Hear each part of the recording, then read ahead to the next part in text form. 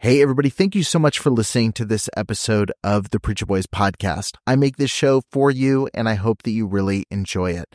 I have a lot of people that ask me how they can support the show financially, and you can do that by heading over to patreon.com/preacherboys. You're going to get access to exclusive content, including early releases of episodes. I've got a couple episodes right now that have been released at least a month early over on Patreon. You've got access to things like unique merch, depending on what tier you join, and you get access to some behind the scenes content that I'm posting within the group. So head over to patreon.com/preacherboys and become a member over there today. Every single supporter helps make this show a little bit more possible, especially as I continue to add additional episodes and content every single week. Thank you so much for tuning in. Let's get back to the show. Trigger warning. This podcast contains descriptions of various abusive situations. Listener discretion is advised. You are listening to the Preacher Boys podcast, a podcast shedding light on decades of mental, physical, and sexual abuse within the independent fundamental Baptist movement. The testimonies shared on this podcast are told from the personal experience and perspective of the survivors. Not all legal outcomes are known or final. Any suspect is presumed innocent until proven guilty in the court of law. To find more information about the Preacher Boys podcast and upcoming documentary, visit preacherboysdoc.com or connect on Facebook, Instagram, or Twitter with the handle @preacherboysdoc. Now, here is your host, Eric Skwarczynski. Hey, everybody. Welcome back to the Preacher Boys podcast. I'm so excited to have Tiffany Bloom on the show. She is the author of the book I have in front of me, Pray Tell, and the host of the Why Though podcast. I'm really excited to have you on the show. Thanks for coming on. Oh, I am so honored to be here. Also, major props for the name of your podcast. So good. It stands out. It's fabulous. Awesome. Yeah. I was worried when I did it that like nobody would get it, but I get a lot of good feedback on it. So I'm glad that it resonates. But it's good. It's too good. But yeah. So you wrote this book. The obvious question is why though? What was the reason for doing this book and doing it now? Because it seems like there's a lot of people starting to talk about, abuse. They're starting to talk about, all of these issues in a pretty concentrated way, it feels like, but all from their own angle. So what was it for you that kind of pushed you to get started on this project right now? Yeah. So many number of years ago, I found myself in a situation, speaking truth to power, in an environment where I played by all the rules. I did what was told. I had all the right marks and the system failed me. So as I spoke truth to power, I lost more in the process than I ever imagined possible. And as I dug into why I wasn't believed, that I was disposable and the man in power who abused his power at a woman's expense was indispensable, I discovered the societal, professional, financial, and spiritual ramifications of silencing women, why it's so effective, and how we all are cogs in this system of complicity. And it really does affect every sector of society. Right. Yeah, it definitely does. And that's something that I'm noticing kind of reading through all the different research that I've been going through and kind of trying to get to the bottom of like, how does this happen?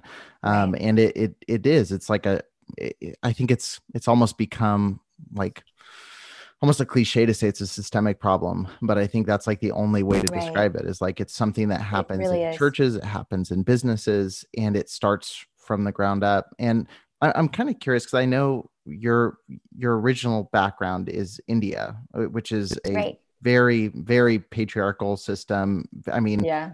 I have a lot of experience with India. We used to work quite a bit over there, and it's an environment where to be a woman, is a very difficult position to be in. And I'm just curious, do you have, I know that was very early in childhood. Do you have any memories, or do you feel like that you experienced that or saw that at all as a child? No, I wouldn't say I have any memories. I was adopted shy of my second birthday. But as I've come to understand the situation surrounding my birth, and as I've come to understand the region I'm from, and having the opportunity to go back quite a few times, really seeing that I was a product of a broken system that didn't value women. The reason I was adopted The reason I don't live in my first culture and speak my first mother tongue is because of how women are treated. So very much to prove your point, it's so systemic and it's so ingrained in every culture in the world.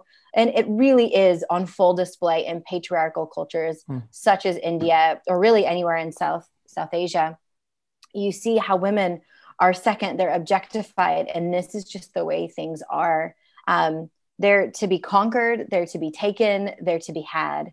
They're not seen as equals. And although they've come so far in politics, in practice, it's still a country that, I mean, just take their orphan count alone, over 26 million orphans in India at any given time, clearly shows you the lack of care and the way women are treated. And obviously there's so many more factors that play into that, poverty and familial care, but it really is, it's jarring to think about the widespread patriarchy. You know, I think of as very, you know, we think of this infanticide, right? Where so many little girls before they're a month old are murdered by their own parents because they can't afford a dowry. They don't want to have a girl. So you have this imbalance where there's so many more boys in India than there are girls, especially in the 80s. It was even more popular. And to my knowledge, ultrasounds are still banned because if they find out they're going to have a girl, they'll find a way to go get an abortion.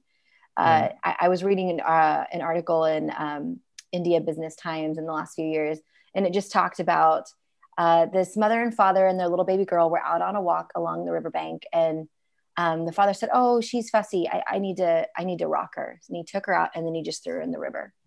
And this mother's just like overcome with angst at what her husband just did, as if they were better off by getting rid of this little girl. And so that seed of subjugation you see in every culture. And so in our Western context, it really is pervasive, just as you said, in both mainstream and sacred culture, where we truly believe that women are either broken men. You know, the early church fathers believed that women were deformed men. We believe that they're to be had or taken advantage of or subjugated or silenced. And we've ordered them in such a way where they can't rise above it.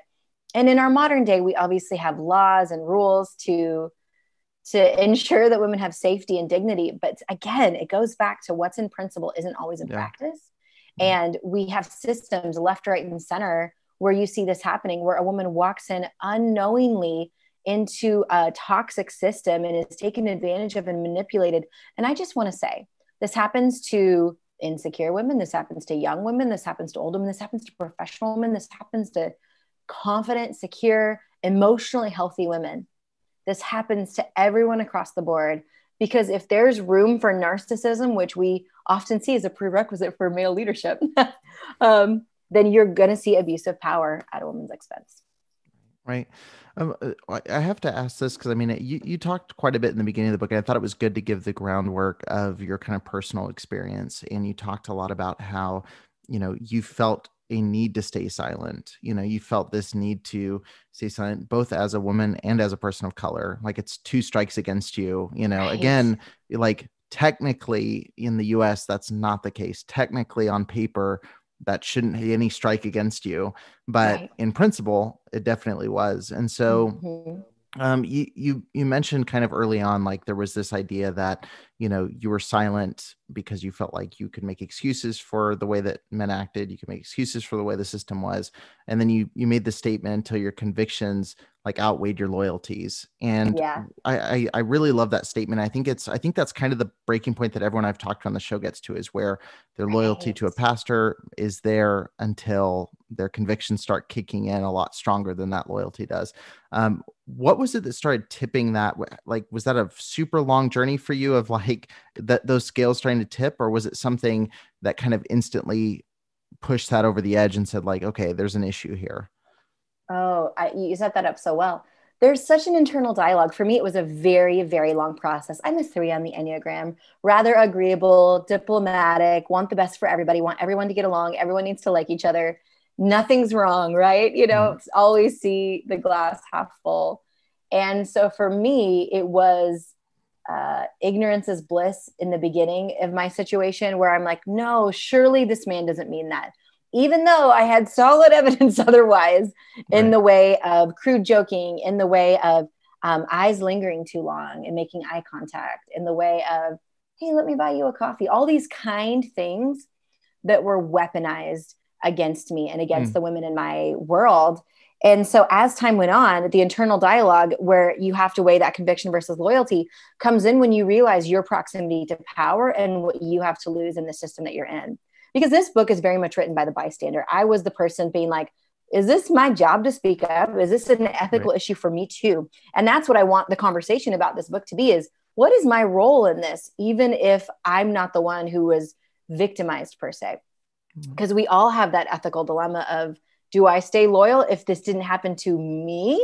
Right. Or do I speak up? And so for me, again, very long process and weighing what I would lose. I was the breadwinner at the time for my family. Both my husband and I were employed by the same institution. Our kid was in private school at this institution. I mean, it was a big place. And so we knew that there'd be so much to lose. And to be honest with you, thinking of the relationships we would lose, thinking of our faith community, thinking of just the work that we had done, and professionally, all that I would lose, it was a lot to weigh. And so I waited for quite some time.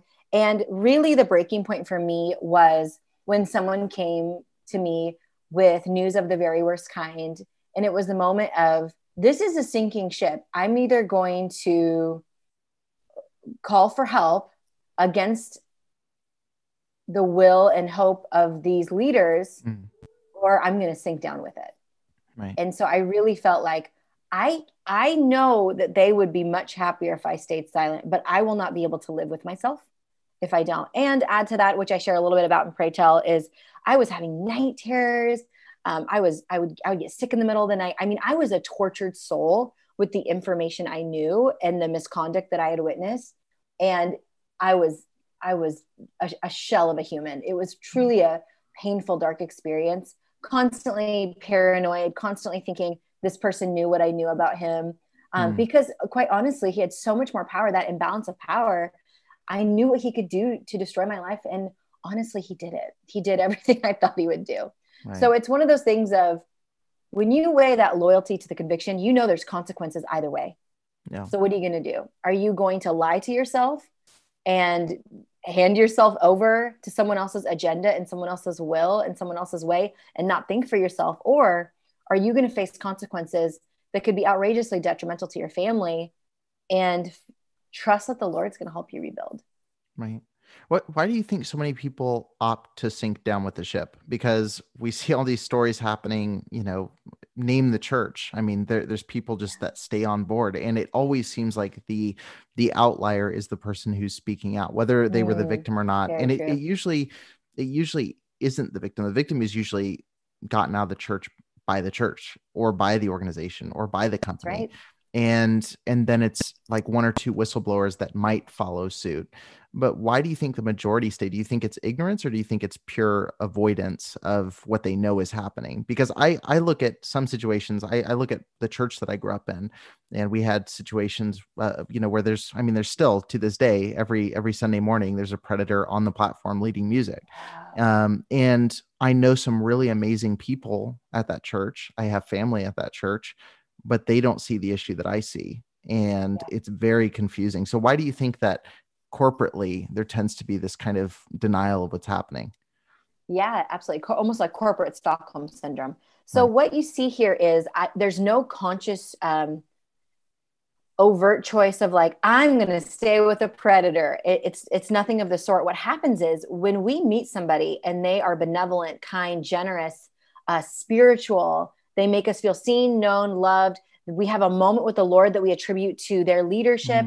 It is almost impossible to change our mind on how we first believe someone when they gave us their first impression. We are so married to our understanding of who they are the first time that we've met them that we cannot deal with the dissonance of who and what they could do behind closed doors that do not match the reality that they've presented to us, even if that information is presented to us by someone we care for. by someone we love. It could be our own kid.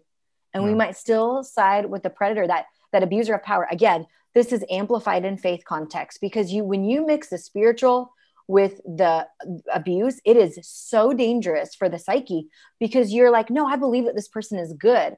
And what we do is we employ that confirmation bias of, I will look for reasons. I will look extra hard for reasons that will agree and confirm my initial belief about this person. Yeah. And I will stick to that. So then we build this resume in our brain of why this person could never do this, even if there's clear, concrete evidence proving that this person has done a hellacious act. We give what we call the halo effect. We give them this halo, and everything they touch is gold. Everything they touch, everything they do is right. And we weigh their accolades and how they made us feel. And we overly value any kindness they offer to continually keep that halo on their head. They might look our way, give a handshake, during the greeting time at church, and we feel like, oh my gosh, they think the world of us. So we'll go to bat for them at an unequal proportion of the kindness they've shown to us. Right. And we'll begin to see things from their side. We're essentially groomed. We're corporately groomed. Yeah. And know that narcissists who are abusing their power, they are going out of their way to corporately groom people, because if things ever do hit the fan, they need their troops ready to defend them. And it's outrageously effective. We see this time and time again. We see this with recently the Andy Savage case. He had a standing ovation after he personally had his own mouth admitted to sexual abuse of a minor. He was given a standing ovation. Right. That's how you groom corporately.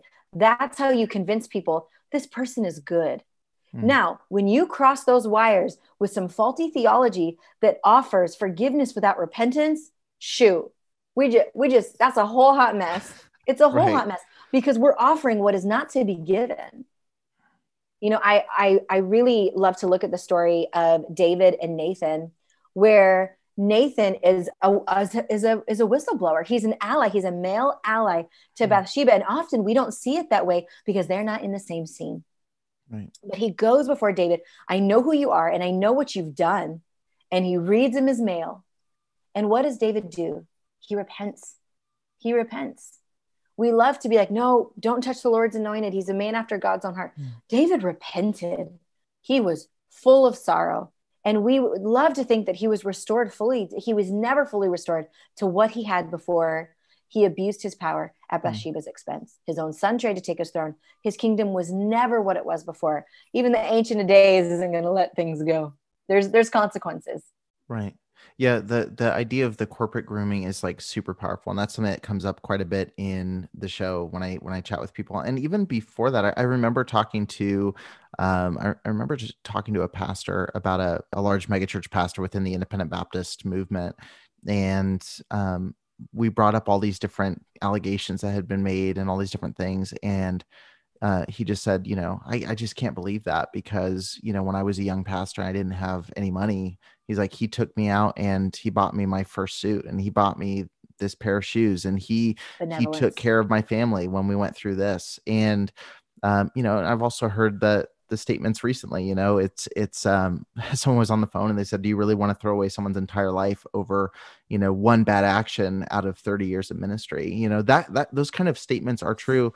Do you think there's also that level too, where we're worried of admitting that we were groomed? Like, do you think there's a level where we're sitting there going, man, if we admit that they did this, we're admitting that the person that we brought our kids to their church's Sunday school, or we put our kids in this school, we're admitting that we missed a red flag. Do you think there's that level of it as well? Yeah. I just have to say, you were the first person to ask that question. And that is a conversation that I have not had with anyone yet around this book. So I just first want to say, thank you for seeing it from that angle. That's so valuable.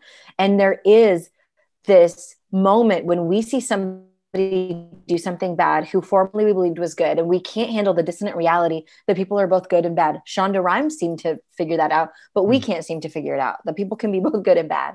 Because what happens is, not only do we have to admit that we've been groomed and that we've been duped, and we're questioning how we trust people not just that person, but how we have treated and trusted and delivered our own connection with other people, we also have to admit that this can happen to us. We love to believe that a woman deserved it, because if she didn't, then the whole system is ruined and anyone is fair game to be abused or taken advantage of. And there's no way to prevent it on our own. And that's terrifying. And I think for me, I've just never thought of it like that. The way you presented it is, in my own situation, I was so proud. I mean, the majority of mentors in my life have been men, amazing men of God, of valor and kindness and respect and dignity and honor and accountability. And so when I was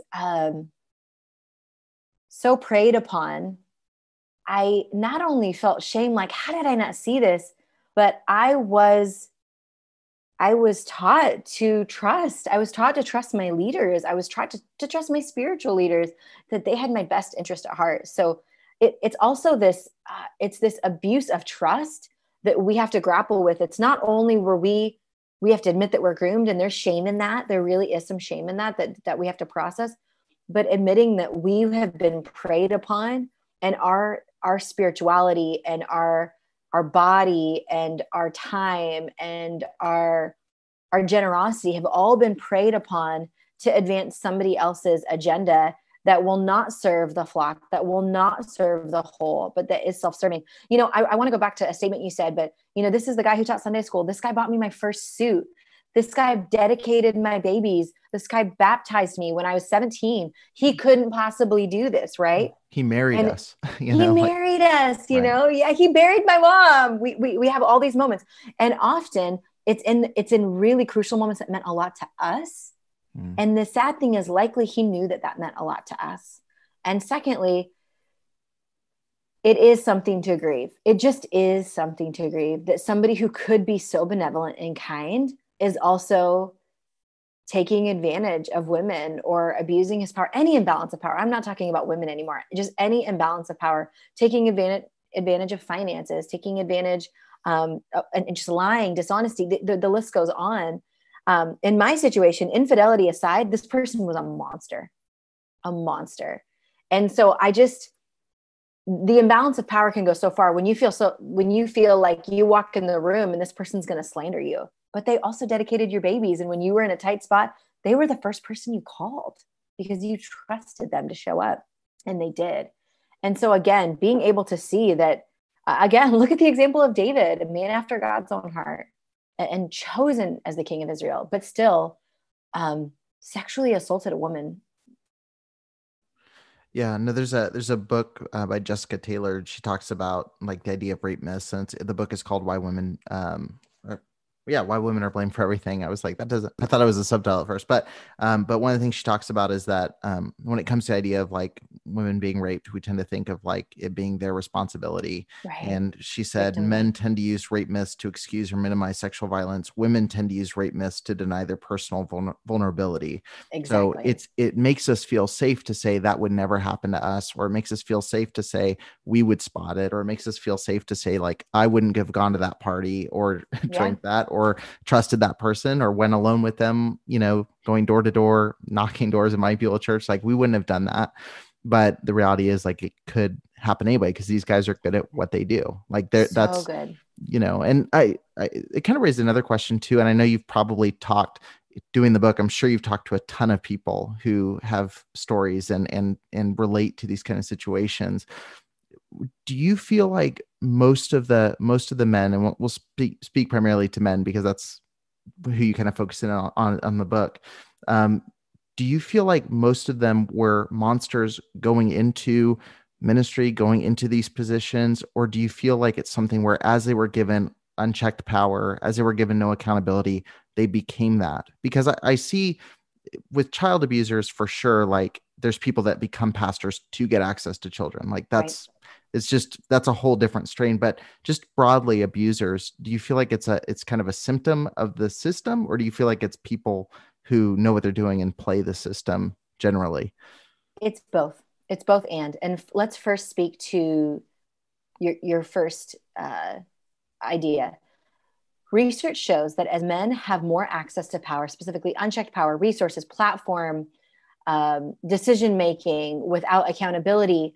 Research shows that as men have more power, they believe they're more sexually attractive, more desirable, and they will seek out, I repeat, they will seek out sexual affairs, not always in consensual relationships. So there is clear evidence that this happens. You see it in politics, entertainment, business, obviously church. So their power truly does corrupt, especially when it comes to a man's sexuality and what he believes that he deserves.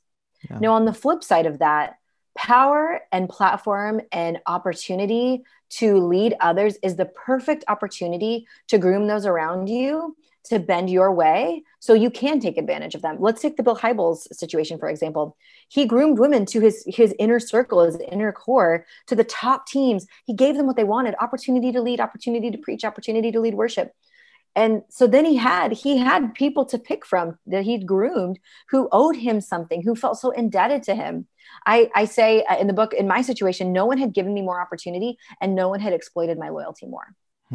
So it's a both and. I think that truly that power, there is a biological change that happens where men believe that they not only deserve sexual gratification by those around them, but will actively seek it out. And then, of course, we do see men who specifically pursue power, just as you said, similar to pastors who abuse children at churches or anywhere that they can get their hands on kids. You'll see the same thing where narcissism is rewarded. And narcissistic qualities are so easily masked in leadership.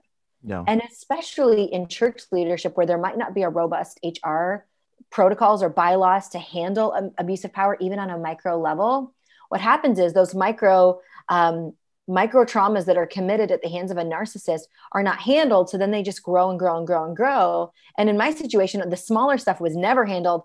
And before you know it, there was a trail of women taken advantage of, whose lives were destroyed because a man had unchecked power and the small stuff wasn't handled. Right. So how do you kind of prevent this? Because you've got, I mean, like you said, just the same way that power can be masked as, being a leadership trait, and like Chuck DeGroat's book, When Narcissism Comes to Church, like nails that. Totally. And it honestly made me super paranoid, because I was reading and I was like, is this me? Is this about me? And because I think we all go into books or topics like that, and we have like people in mind who are like, oh, that's them, that's this person, and then he would give definitions, and I was like, well, is that just something I'm good at, or is that something that like, is that narcissistic? Is that, and then I was like, well, if I'm thinking this book's about me, that's narcissistic. It really just spun me out a little bit. But then it also made me realize too, as I got further through the book, I was like, oh, there's a lot of these traits layered on top of each other that point to very specific people. And it narrowed my definition quite a bit to where, like, I used to think everybody that was, I tend to default to like, oh, you have a public platform, you're probably a narcissist, which isn't really fair. But then you go kind of more narrowed in, and it's like, there's a whole character trait, like layout of who this person is. But I'm curious, like, cause it is, I think a lot of times this conversation gets lost because, it's funny, but like a lot of, especially white men, tend to feel, victimized by these kind of conversations. It's like, well, you're going after, how come white men can't be successful, which is like such a funny thing to be complaining about, but it's one of those things where it is a good question, is like, when does it become an issue? Like, when does the power become an issue? Because it gets portrayed as, hey, you have a bigger impact for the kingdom, or you have more success for the company, or you have like, it looks really good, like to have 20, satellite ministries and a TV show and radio show and a book and, 10 more books and a magazine. That all looks really good. And I don't think any of us would say like those things are inherently bad, but how do you prevent the too much power situation without hindering the growth of, say, like, a ministry or an individual, kind of hitting their quote unquote potential? Right. It's both lateral accountability and vertical accountability. There has to be lateral accountability. And this person in power, I was having a conversation yesterday about this idea of anointing. Is we don't really see that in the New Testament. That is an Old Testament understanding. Mm-hmm. Besides the Queen of England, we are all humble servants of the King. And so this idea that this one man, and just to go with your analogy, this one white man is anointed to lead. And in reality, he is accountable laterally to other men and women, and also vertically to other men and women. And we've, various theology would not agree with that. But if you want to prevent abuse of power, I'll tell you right now, we need more women in power to prevent this. If more women were on boards, if more women were elders, if more women had places where they could spot things, research shows that women on boards prevent male CEOs from making rash decisions. Women on boards and women in places of power, it increases economies. The GDP goes up in any country in the world where women have equal power to men at the highest levels of leadership. And so if you want to prevent this, there has to be accountability. And this isn't like something I have written and published, but I just want to say it out loud.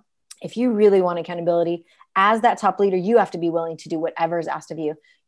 I was reading an article about Ravi Zacharias and saying, if you want to prevent this, you make pastors take a polygraph every month. Youth pastors, there's no room for leadership if you're willing to have anything hidden. Your iPhone should be, any messages should be able to access your email server, everything. You want to be honest, be honest. Have a select amount of people who can see your transactions, who can see your interactions, where you're spending your money, who you're spending your money with. I want to use the example of Carl Lentz. The gal who came forward, she noticed that when Carl asked for her number, he put it in his notes app. He didn't put it in his address book. That's a man who knew what he was doing. That's a man who knew how to abuse his power. That's a man who knew how to hide his abuse of power. So this lateral and vertical accountability to the top. But let's talk about the bottom for a second. How do you prevent it?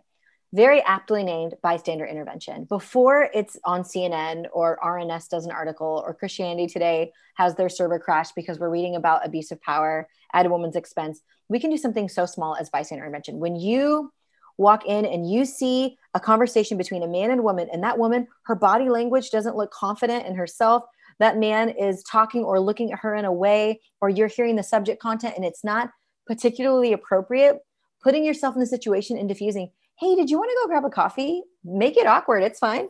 Hey, I needed you for a minute. Can I just talk to you? Being able to just interject. And the military has employed this in every branch because the amount of sexual harassment and assault is so rampant in every area and in every level of leadership, particularly low-level leadership. And so they are really the leaders in this, but it really works anywhere. And I often think of the woman caught in adultery as the perfect example. Jesus walks in the scene. It's clearly a trap. And he puts himself in between those who wanted to stone her and this woman. He physically puts himself there. And then he addresses them, which is in bystander intervention. After the fact of intervening, you would go to the man and say, hey, did you realize how you came across? I don't think she appreciated that. I sense that she felt a little uncomfortable. Dude, what are you talking about? No, dog, I really think that wasn't how you meant to come across. I could tell she was uncomfortable.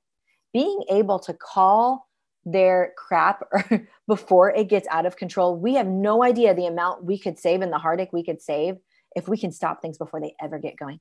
And then thirdly, we go to the woman. Hey, I noticed so-and-so was talking. We're going to call him Doug. I noticed Doug was talking to you. Your middle name isn't Doug. I pray it's not. I hope Doug wasn't talking to you inappropriately. I noticed just the way he was talking or his body language. Give this woman a minute to feel seen and known. There's nothing as isolating as sexual harassment and assault. In fact, it's the leading indicator of derailing a woman's career and life is sexual harassment and assault. So if we can go in there and just anybody can do this, anyone can be like, hey, do you want to go get a coffee? Yeah. And then approach the man if appropriate later, and then go to her. Hey, are you okay? Did you need to talk to somebody? I'm happy to go with you. Did you need to go talk to HR? Did you need to go talk to an elder? I'll go with you. Being able to be a person who lends strength in moments when we see impropriety is valuable in ways that we cannot even imagine. Because before this ever gets off the ground, we, in the smallest of ways, in ways that will cost us nothing, not our platform, not our place, in ways that will cost us nothing, we can step in. Now, of course, there's other ways that we'll have to count the cost. and have to speak up. If we're calling the police with somebody, that's a whole different situation. Or if we're going to go sit before a board with somebody, that's a whole different situation. And there is a moment to count the cost and realize your proximity to power, but it's worth it nonetheless. Right. Well, our listener named Doug is sweating right now. He's sweating bullets. Sorry, Doug. Love you so much. To God be the glory. I mentioned, you mentioned the idea of putting like women in positions of power, which I agree with. Like there was I've shared this before, and I'm nervous because this is a very specific story. So like, I hope he doesn't, I hope he doesn't hear this and then get all flustered about it. But there was a pastor, and he's done a really good job speaking out about abuse, and I mean, really has, and disagree with him on just about everything, but in that area, he's been very vocal, which is a good first step. Yeah. But also, like, again, disagreeing on the method of it is like, you know, he was going to put on a conference, talk about abuse, but was like, I don't want to have female speakers at the event because I don't believe in having women in the pulpit. And it's like, right. Bro, that's like, you're kind of missing.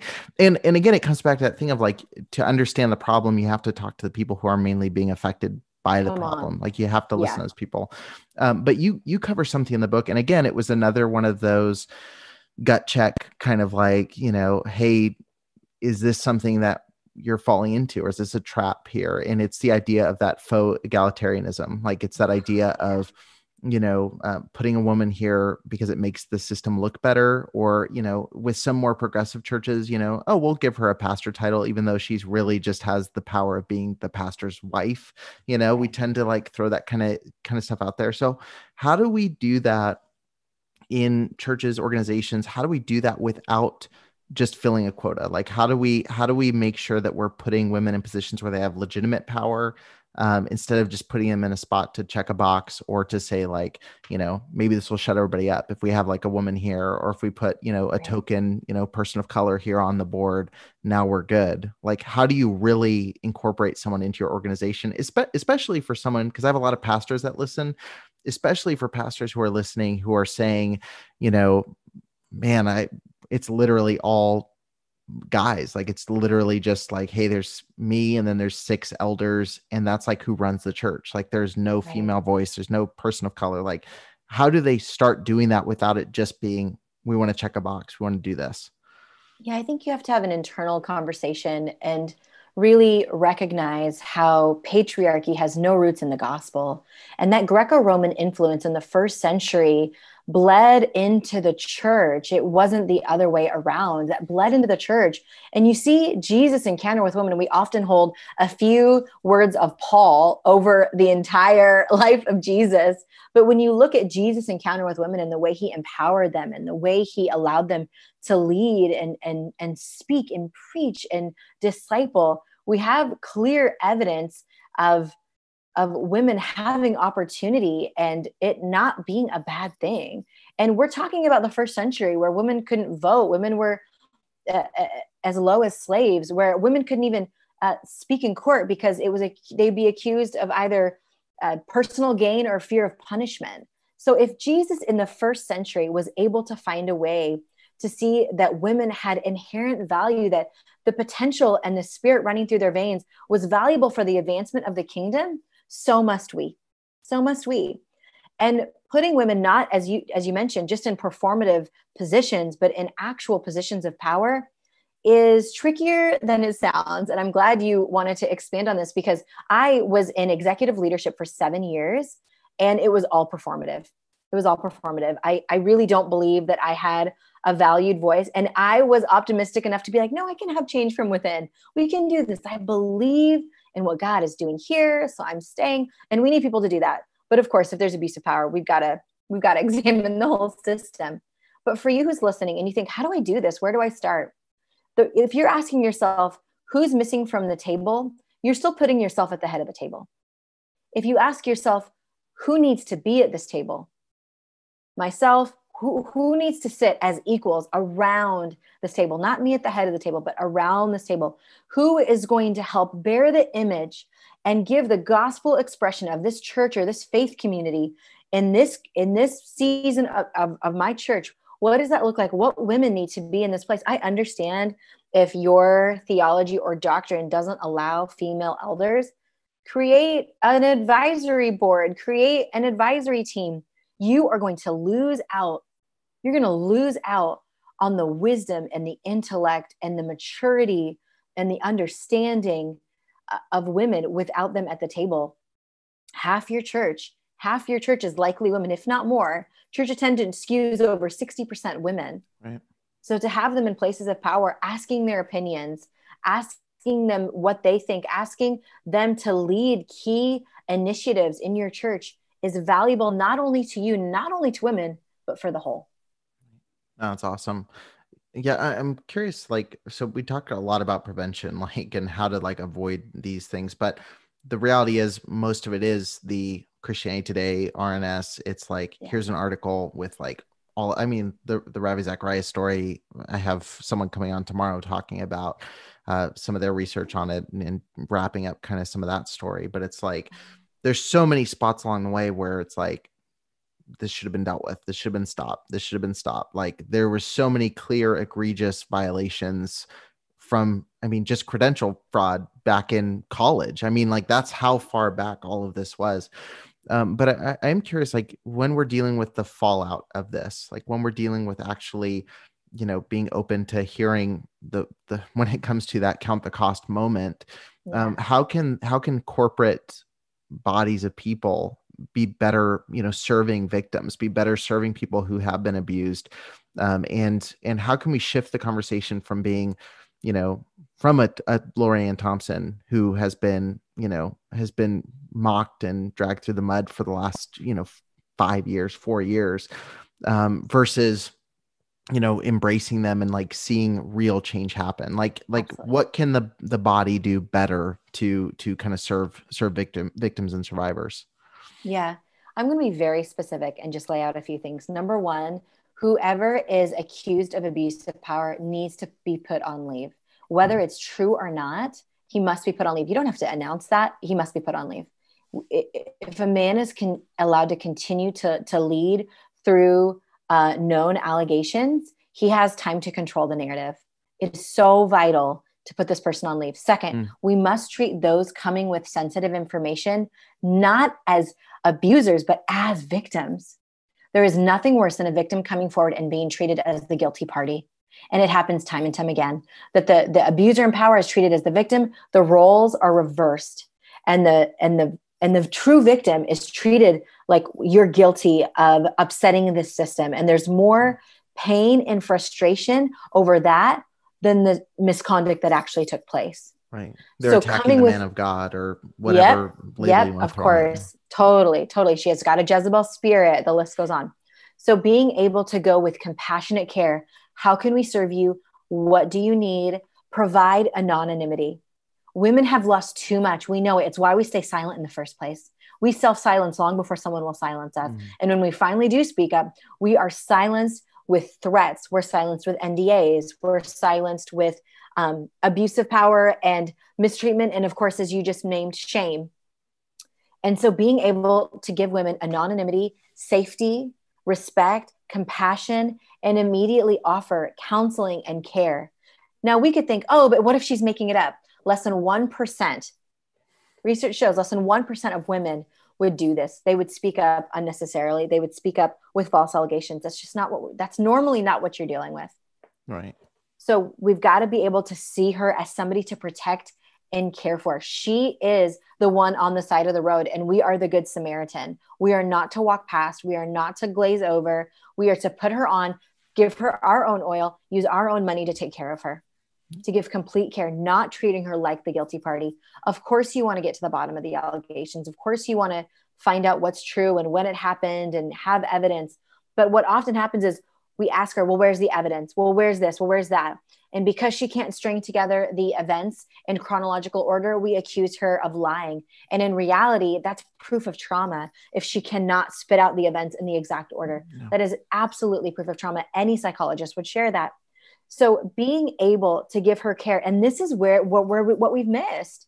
This is what we've missed. We put men, we give them standing ovations and we give them the benefit of the doubt, and we don't offer counseling or care or anything necessary to rebuild. Did this woman have to take time off? Pay her what she is due. Did this woman lose her job or decide to quit because of this abuse of power, because she was trapped? back pay her. We must be willing to go back and make right. And then, of course, thirdly, we must address the system. How did this happen? This does not happen in a vacuum. There are enablers at every level. There are complicit active and passive enablers. Be able to weed through the system and understand how this happened and putting practices of accountability in place so it doesn't happen again.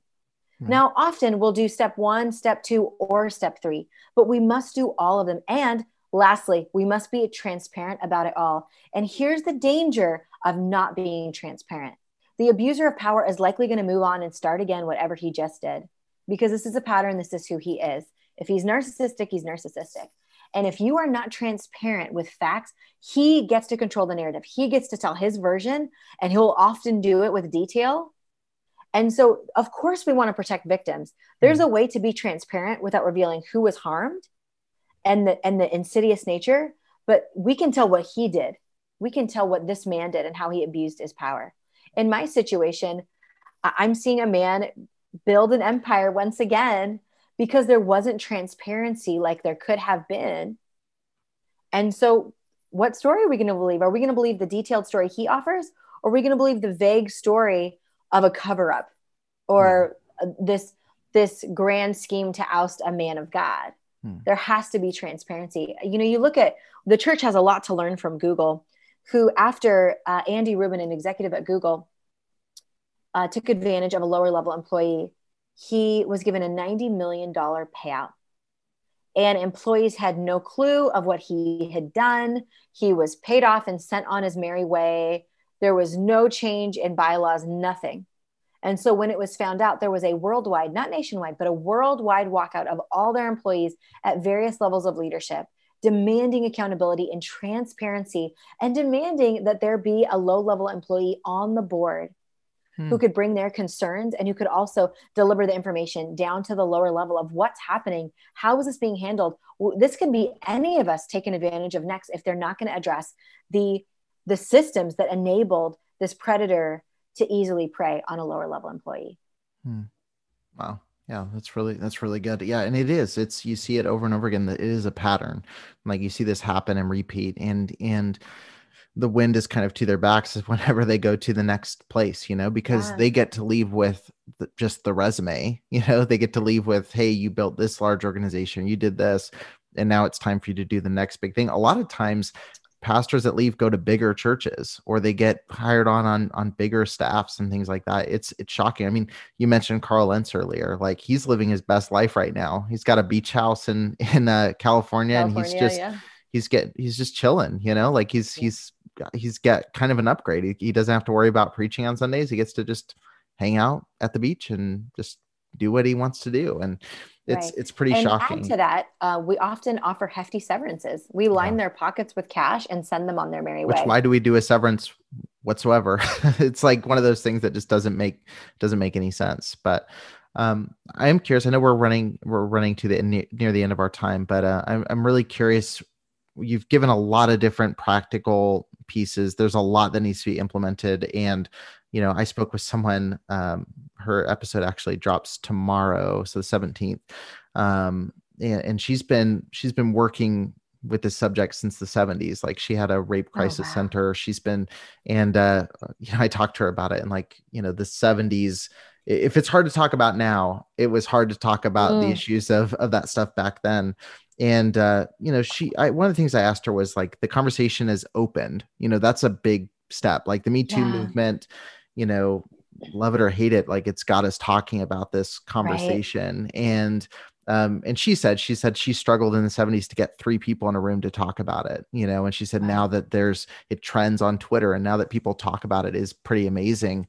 But I asked her, I was like, what would you like to see next? Like, what would you like to see happen next? I kind of want to ask you that same question is, it's not going to change overnight. There's systems that the Southern Baptist Convention alone is dealing with this right now, is like, we have let this go for so long. Like, how do we start course correcting? And even bigger than that, most of them aren't thinking about that, but there's a lot of voices that are pushing, like, how do you change the course? What do you want to see happen?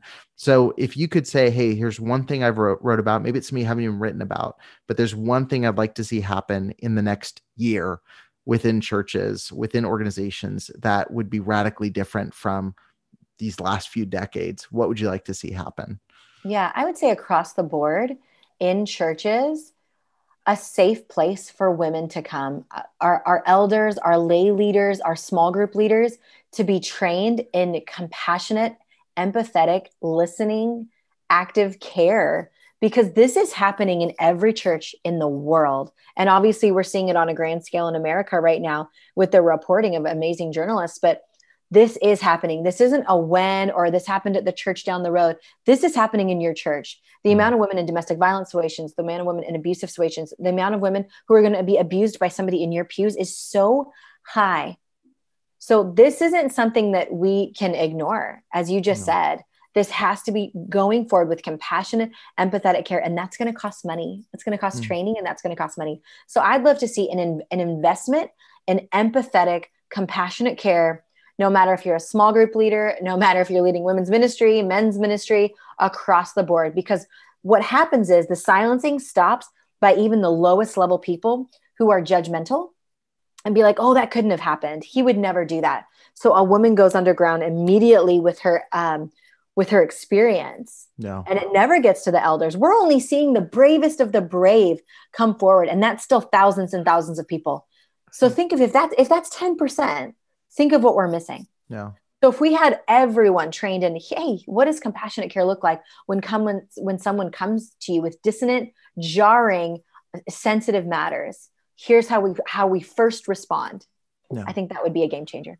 Yeah. You mentioned in the book, like when someone has to suppress their kind of secret of what happened, like it doesn't go away. Like the situation's still there. It's just now they're dealing with it instead of the corporate kind of body dealing with it. And I think that's really important. We do have to have situations where, because I think it is like, especially when I look at some of these stories where it's it's someone who's from a super like low income family, they're attending the church, and like there's a lot to lose because that might be their lifeline. There might be it's all set up where the higher ups can say, well, I don't know him like that, or I don't know her like that. I don't know this situation the way that you do. You must be misunderstanding something. So yeah, that's really, really key. I know we're at the end here. I really appreciate you coming on, and everybody definitely check out Pray Tell. I think it comes out March officially, right? March 16th. Yeah. So yeah, pick up a copy. It's really, really good. Really, really good book, and worth checking out for sure. But thank you so much again for coming on. Thank you. It was a pleasure to be here. Thank you for listening to the Preacher Boys podcast. If you appreciated the content on the show, please leave a review on iTunes, and don't forget to connect with us on Facebook, Instagram, or Twitter with the handle @PreacherBoysDoc. Additional information can always be found on PreacherBoysDoc.com.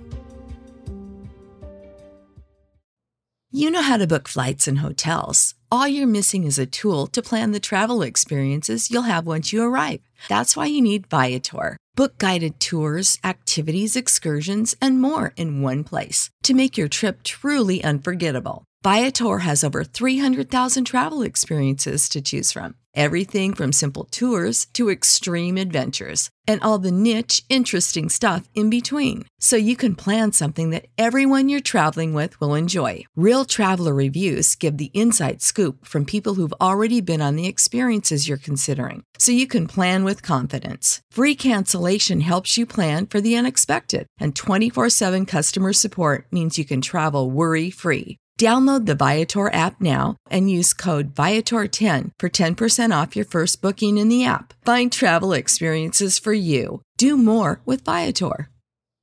Save big on brunch for mom, all in the Kroger app. Get 16-ounce packs of flavorful Angus 90% lean ground sirloin for $4.99 each with a digital coupon. Then buy 2, get 2 free on 12 packs of delicious Coca-Cola, Pepsi, or 7-Up, all with your card. Shop these deals at your local Kroger today, or tap the screen now to download the Kroger app to save big today. Kroger, fresh for everyone. Prices and product availability subject to change. Restrictions apply. See site for details.